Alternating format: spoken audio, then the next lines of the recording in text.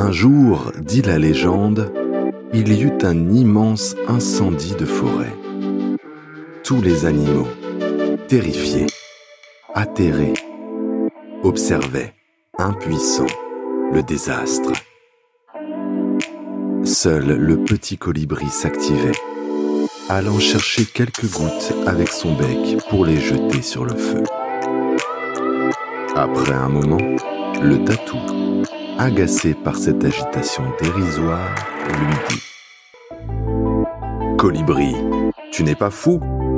Ce n'est pas avec ces gouttes d'eau que tu vas éteindre le feu. » Et le colibri lui répondit : « Je le sais, mais je fais ma part. » Ces entrepreneurs font leur part, en changeant la donne, en repensant le monde, en innovant. Ils sont la voix du colibri. Labellisée entreprise du patrimoine vivant depuis 2016, avant-gardiste en matière de RSE depuis sa création il y a presque 40 ans, l'atelier Missegle se réinvente constamment afin d'être en adéquation avec ses valeurs. Myriam Joly, créatrice de Missegle, n'a eu de cesse de prioriser l'humain, le respect de l'environnement et le savoir-faire français. De l'importation d'un troupeau de chèvres mohair à une entreprise prospère, humaine, responsable, voici l'histoire de Missegle. Donc l'aventure Missegle commence en 1983. Vous avez à l'époque à peu près 26 ans, un diplôme d'ingénieur agricole en poche et vous décidez d'importer les premières chèvres mohair des USA. Comment en êtes-vous venu à prendre cette décision ? Expliquez-moi comment on passe d'un diplôme d'ingénieur agricole à se lancer tout simplement dans l'importation de chèvres mohair. Qu'est-ce qui s'est passé ? Waouh, vous me replongez dans des moments complètement, qui sont loin maintenant, mais en même temps tellement présents. C'est quoi ? C'est l'idée, je suis ingénieure agricole, je souhaite m'installer en agriculture, faire une production agricole non alimentaire, et je souhaite faire de la vente directe. Donc, D'accord. 83, c'était l'époque où on ne parlait que des filières dans l'agriculture. La vente directe, c'était vraiment ringard. Moi, pourquoi je voulais faire de la vente directe ? Parce que j'allais sur les marchés avec ma grand-mère, vendre les œufs, les lapins. Et que pour moi, produire, c'est lié à la vente et vendre, c'est lié à la production. Donc, pour moi, c'est deux choses indissociables. Et pourquoi le mohair ? Parce qu'en fait, ça me paraissait intéressant de réfléchir à une production qui n'existait pas encore en France. Il y avait un marché, puisque la France était importateur de mohair. Et puis j'ai eu le coup de foudre pour ces animaux. Et puis l'idée que ça allait m'amener à faire le tour du monde, ce qui a été le cas. Ou en tout cas le tour du monde, déjà physique, puisque donc j'étais amenée dans plusieurs pays producteurs, et également le tour du monde, d'aller vers d'autres métiers, d'autres gens que je ne connaissais pas, c'est-à-dire l'industrie textile. Voilà. Je ne soupçonnais pas que ça m'amènerait là où ça a mené, bien sûr, mais je savais que intuitivement j'ai eu envie de ça parce que je savais que ça allait m'ouvrir sur beaucoup de choses. Donc, en fait, vous avez fait le tour du monde par rapport au sourcing, justement, pour trouver votre voie. C'était ça l'idée de faire ce tour du monde ? Non. L'idée, c'était vraiment de partir sur la production de mohair. D'accord. Et donc que cette production-là, alors tour du monde, c'est un grand mot, ça m'a pas fait faire le tour du monde pour de vrai, mais déjà aller au Texas chercher les premiers animaux, aller en Turquie, qui est le bassin d'origine de la chèvre angora, puisque la chèvre angora qui produit le mohair, en fait, elle s'est développée autour d'Ankara, qui s'appelait Angora à l'époque. Donc la Turquie est le bassin d'origine de la chèvre angora. Et puis ensuite, c'est toutes des relations que j'ai eues après professionnelles, donc avec la transformation, avec l'industrie textile, voilà, qui m'a amenée en Italie, en Espagne, en Bulgarie, voilà, dans différents pays producteurs, qui transforment les matières. D'accord. Donc Voilà. là, vous êtes la première femme à avoir introduit le mohair en France, hein, en tout cas les premières Alors, chèvres en France. première femme, non, parce qu'il y avait déjà des bêtes qui avaient été introduites par Marie-Antoinette à l'époque. Oui. Donc, il y avait quelques chèvres. Voilà. Donc, je ne peux pas dire que je suis la première femme. Non, Voilà. Ouais, j'ai été la première. J'ai été dans le groupe de départ, si vous voulez, donc qui a initié l'élevage de chèvres angora en France. Oui. D'accord. Voilà. Donc, comment elle a été vue cette initiative de départ? Parce que vous avez 26 ans, vous êtes jeune. Et comment vous a perçu au départ cette idée? Donc, moi, j'avais la chance d'avoir à la fois une famille agricole, donc un ancrage local, et à la fois un diplôme d'ingénieur, qui faisait que tout le monde regardait ça d'un œil un peu amusé, mais en même temps plutôt bienveillant. Et notamment l'administration ou les banques qui disaient, dans le fond, même si elle se plante, on n'aura pas perdu grand-chose, mais si ça marche, ça se tente, quoi, voilà. Donc ça a été plutôt bien vu, ouais, bienveillant. Ouais. J'ai toujours trouvé des gens très bienveillants sur ma route. Ah bah vous avez eu les la autres, chance. je ne regarde pas. C'est tout à fait ce qu'il faut faire, on est d'accord. On est d'accord. D'ailleurs, pour la façon, au départ, vous faites appel à des ateliers locaux, puis finalement vous les rachetez et vous valorisez le savoir-faire français. J'ai l'impression que c'est vraiment votre moteur, que c'est une préoccupation centrale pour vous de mettre en avant ce savoir-faire. C'est ça en fait votre moteur. Alors, oui. Alors, est-ce que c'est le moteur principal ou le moteur secondaire? Je suis en train de réfléchir à ça. Pour moi, mon moteur, c'est vraiment de faire la preuve qu'on peut vivre dans nos campagnes avec des métiers qui nous épanouissent, des métiers qui ont été réservés aux pays du tiers-monde parce qu'on a jugé que le textile, c'était pas assez épanouissant, parce qu'aussi on le faisait d'une manière qui n'était pas épanouissante. Donc, mon moteur à moi, c'est de faire la preuve qu'on peut réindustrialiser la France en rendant des gens heureux. Et ça, c'est fondamental, et je pèse mes mots, parce qu'on parle beaucoup de réindustrialisation de la France, mais il faut vraiment, il y a un travail énorme d'ailleurs sur lequel on a des petites idées, on en reparlera plus tard parce que c'est un des chantiers sur lequel on va travailler. Il y a un travail énorme pour redire aux jeunes qu'on peut être heureux, même en faisant des tâches répétitives, routinières, mais tout dépend de l'esprit dans lequel on le fait. Et puis évidemment, il faut aussi avoir des salaires décents. Donc on est d'accord, il y a pas que la reconnaissance, mais il n'y a pas que l'argent. Il y a aussi la reconnaissance, il y a aussi le fait d'être valorisé dans ce qu'on fait. Mais ce que je trouve catastrophique, c'est qu'on a complètement, alors c'est un poncif de dire ça, on a complètement dévalorisé le travail manuel. Mais au-delà de ça, il faut vraiment tout ça le repenser, mais d'une manière profonde et assez rapide. Parce que qu'est-ce qu'ils vont faire tous nos jeunes là qui n'ont plus de travail et qui passent leur temps devant des écrans? Qu'est-ce qu'ils vont faire? Qu'est-ce qu'on va faire avec ces... Alors, il y en a plein qui ont envie d'autre chose. Donc, c'est avec cela qu'il va falloir refaire du levain et refaire du pain, quoi. Mais il y a du boulot, hein. Il y a du boulot. Il y a ça. Oui. Ça, c'est un gros chantier. Il y a un gros chantier qui est l'écologie, donc sur lequel nous, on est présents depuis le début, là aussi. Moi, en 83, déjà, c'est des choses qui m'interpellaient. Donc, tout a été construit dans le sens de l'économie des ressources. Donc, aujourd'hui, ça se traduit par quoi? Par, déjà, des produits qui sont quasiment, à part les chaussettes où on met 20% de polyamide pour la solidité, tout le reste, c'est 100% des matières naturelles, renouvelables. Donc, on tricote en 3D, c'est-à-dire qu'il n'y a pas de coupe de matière, il n'y a pas de chute de matière. Tout ce qui ne va pas bien, soit est passé en second choix et donc vendu dans nos grandes ventes, où tout ce qui a des petits défauts peut être commercialisé, tout ce qui a des trop gros défauts est détricoté. Et moi, j'ai une attention extrêmement importante à tout ça. Donc ça, sur les matières premières. Par rapport à l'énergie, on a équipé tous nos ateliers de panneaux photovoltaïques. On produit 50% ou 60% de notre énergie.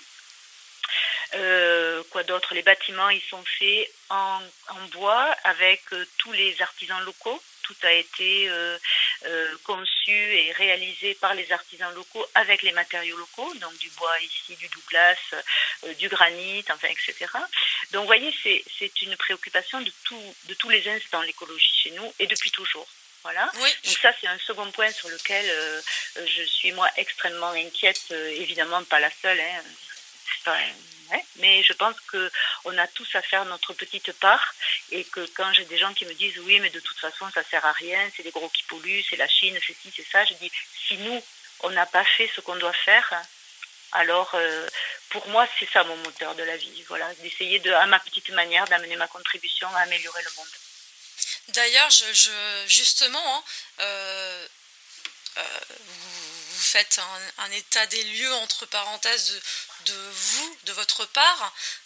Moi, je vois que vous avez commencé déjà dès le départ à réfléchir de cette façon et vous avez innové avant la tendance justement en matière de RSE, puisque vous avez vraiment placé l'écologie et l'humain comme des éléments essentiels au sein de votre entreprise. Moi, c'est ce que je vois, c'est ce que je perçois en tout cas. Absolument. Mais comment, dans les faits, est-ce que ça a été facile de mettre en place cela? Parce que vous étiez quand même un peu précurseur à l'époque, il faut quand même le souligner, parce qu'à l'époque, ça ne devait pas être simple de veiller à ce que ces employés soient vraiment contents de venir travailler. Vous voyez, pas toutes les entreprises ont cette démarche-là, et en même temps de faire attention juste à son impact écologique. C'était simple à mettre en place au départ ou pas du tout? Moi, je dis souvent, j'ai ramé à contre-courant pendant 35 ans. Donc, simple, je ne vais pas dire que c'était simple, je vais dire que j'ai beaucoup galéré. Je veux dire qu'on a mangé vraiment du pain noir. Mais toujours joyeusement, parce qu'on savait qu'on était dans le juste. Donc, je ne peux pas dire que c'était simple. Évidemment que ce n'était pas simple, mais je peux dire que la difficulté, c'est pas quelque chose qui est rebutant. La difficulté, c'est comment on va dire, challenge. Ça vous amène à aller plus loin. Voilà, c'est intéressant parce que ça permet d'évoluer. Et donc, ce qui est intéressant dans la vie, finalement, c'est quand même d'évoluer. Je dirais de sentir que. Je pense que ce qui est essentiel, c'est de sentir qu'on est utile pour les autres, pour le monde, pour ce qu'on veut. Et l'autre chose, c'est de sentir qu'on évolue, quoi. Qu'on reste pas planté là au même endroit où on nous a posé le premier jour. Donc non, ça n'a pas été facile. Bien sûr que tout a été beaucoup plus facile depuis 2008, depuis la crise des subprimes.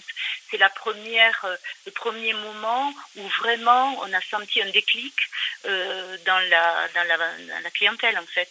Les consommateurs ont commencé à réfléchir quand il y a eu ces histoires-là financières et qui se sont rendus compte qu'on était dans un monde virtuel et qu'en fait d'où viennent les choses que je consomme, d'où vient tout ça, et quand donc 97% du textile vient encore de l'étranger, donc nous on est content d'être le 0,1% de plus qui se grignote chaque année et qui va être fabriqué ici.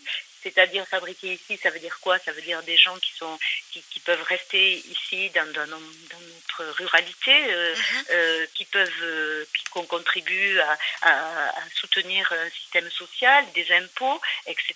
Tout ce qui fait la solidarité et qui fait qu'on peut être moi je crois que la démocratie, elle est liée à effectivement tout ça, quoi. C'est-à-dire qu'on ne peut être vraiment libre que si on a les moyens de notre liberté. Donc la crise de 2008 qui a permis un début de changement de pensée chez les consommateurs, donc nous on l'a senti tout de suite.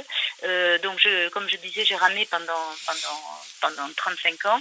À partir de là, j'ai commencé à sentir le courant qui s'inversait, le vent dans les voiles, et j'ai ouvert j'ai ouvert les grandes voiles.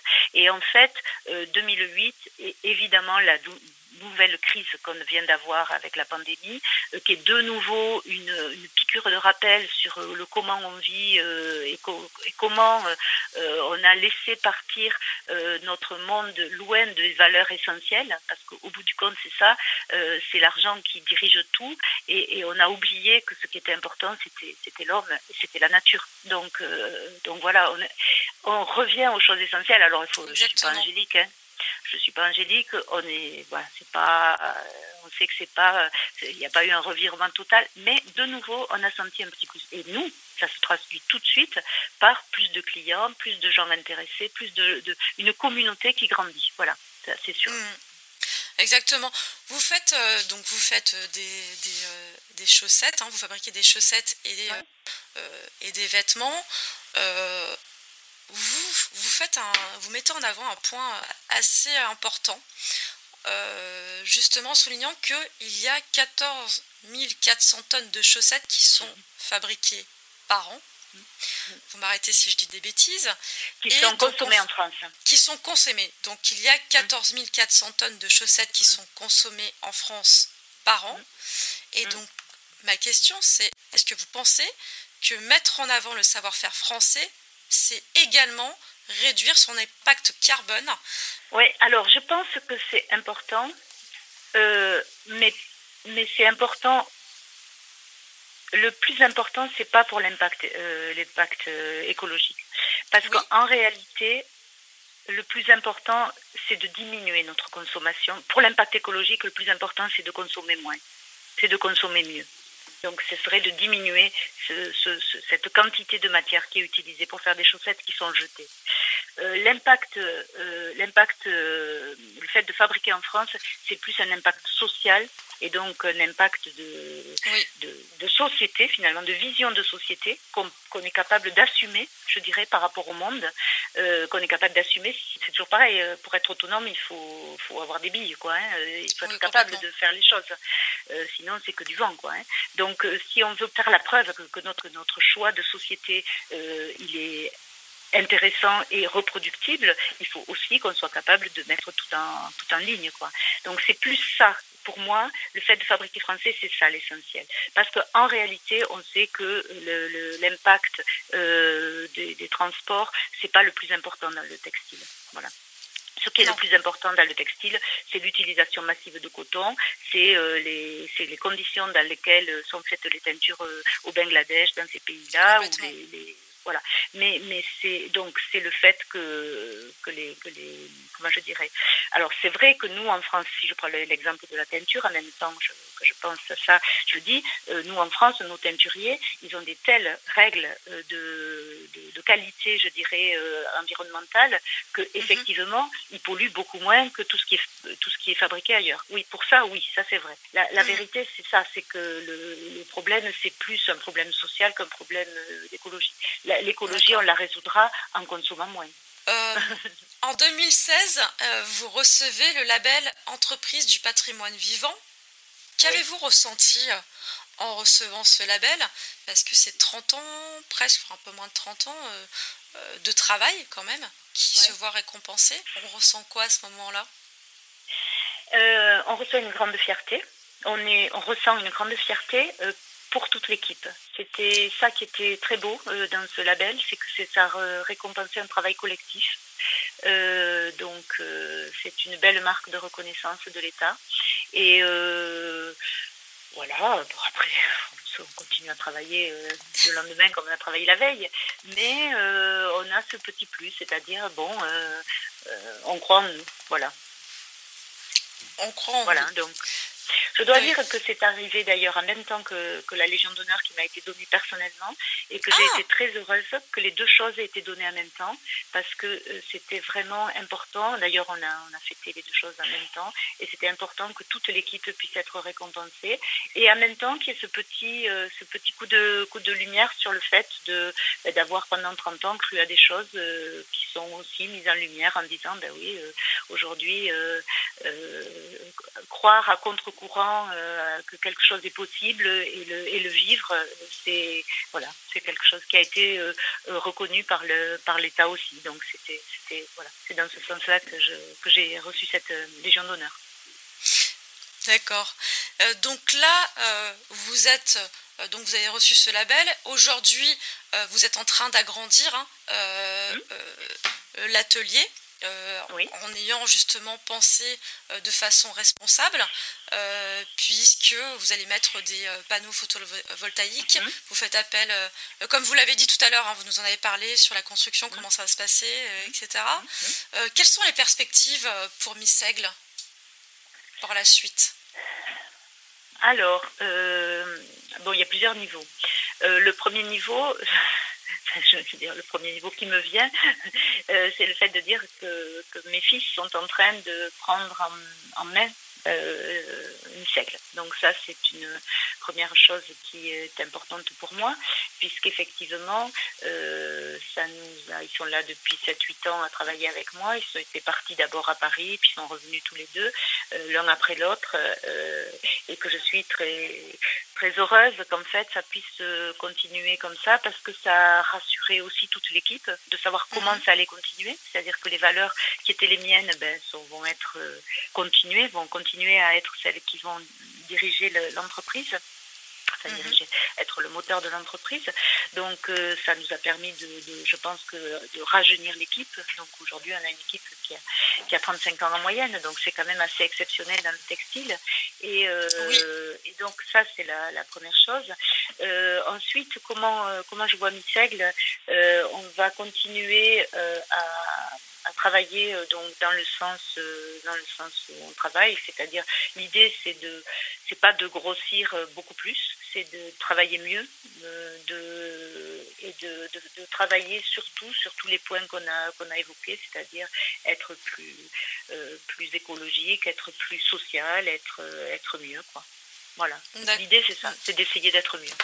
Comme je disais tout à l'heure, l'idée, c'est toujours d'évoluer, de se dire, bon, c'est bien, le chemin qu'on a fait, on est content, on est fiers de nous. Quel conseil vous donneriez à un entrepreneur qui décide de se lancer avec un projet fou, enfin qui paraît fou à l'heure actuelle? Vous lui diriez quoi comme conseil?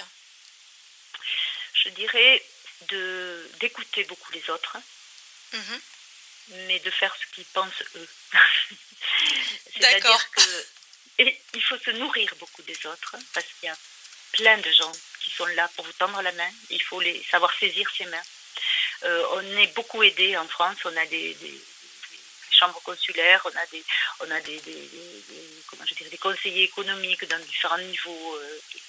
Il y en a peut-être même trop, mais enfin, en tout cas, il faut absolument s'en saisir, utiliser ces gens qui sont là pour ça, qui sont heureux de le faire et qui aident énormément à construire un projet, parce que on fait rien tout seul, on le fait avec les autres, et voilà. Donc ça, c'est la première chose. Beaucoup écouter, beaucoup s'entourer, et ensuite vraiment faire ce qu'on sent et qu'on a envie. Et il faut y aller, quoi.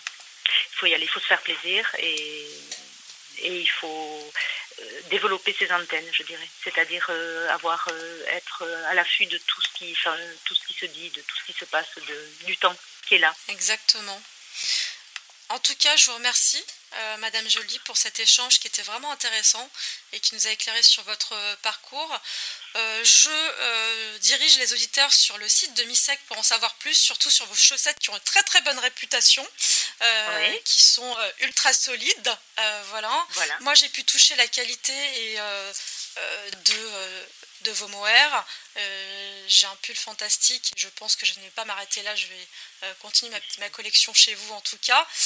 Donc le site internet de Missegle, c'est missegle, missegle.com. Donc je vous invite vraiment à voir les collections de Missegle. En tout cas, je vous remercie beaucoup et je souhaite de très très belles choses à Missegle. Voilà, merci pour cette interview.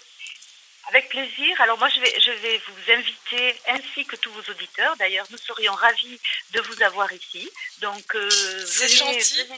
venez nous rendre visite. On aimerait beaucoup vous faire visiter notre atelier, partager tout ça de vive voix. Et puis également pour les auditeurs, on est en train de refaire tout notre boutique atelier, ainsi que toute la visite, le chemin de l'histoire, etc. Et on travaille avec Nathalie Crassé d'ailleurs là-dessus, et c'est passionnant, c'est encore une autre aventure. Voilà, donc n'hésitez pas à venir nous rendre visite, on serait ravis de partager avec vous de vive voix tout ça. Très bien, mais on va se retrouver chez Missegle alors. En tout cas, je remercie les auditeurs. Exactement, je remercie les auditeurs. Je vous dis à très bientôt pour un nouvel épisode de La Voix du Colibri. Merci, à bientôt.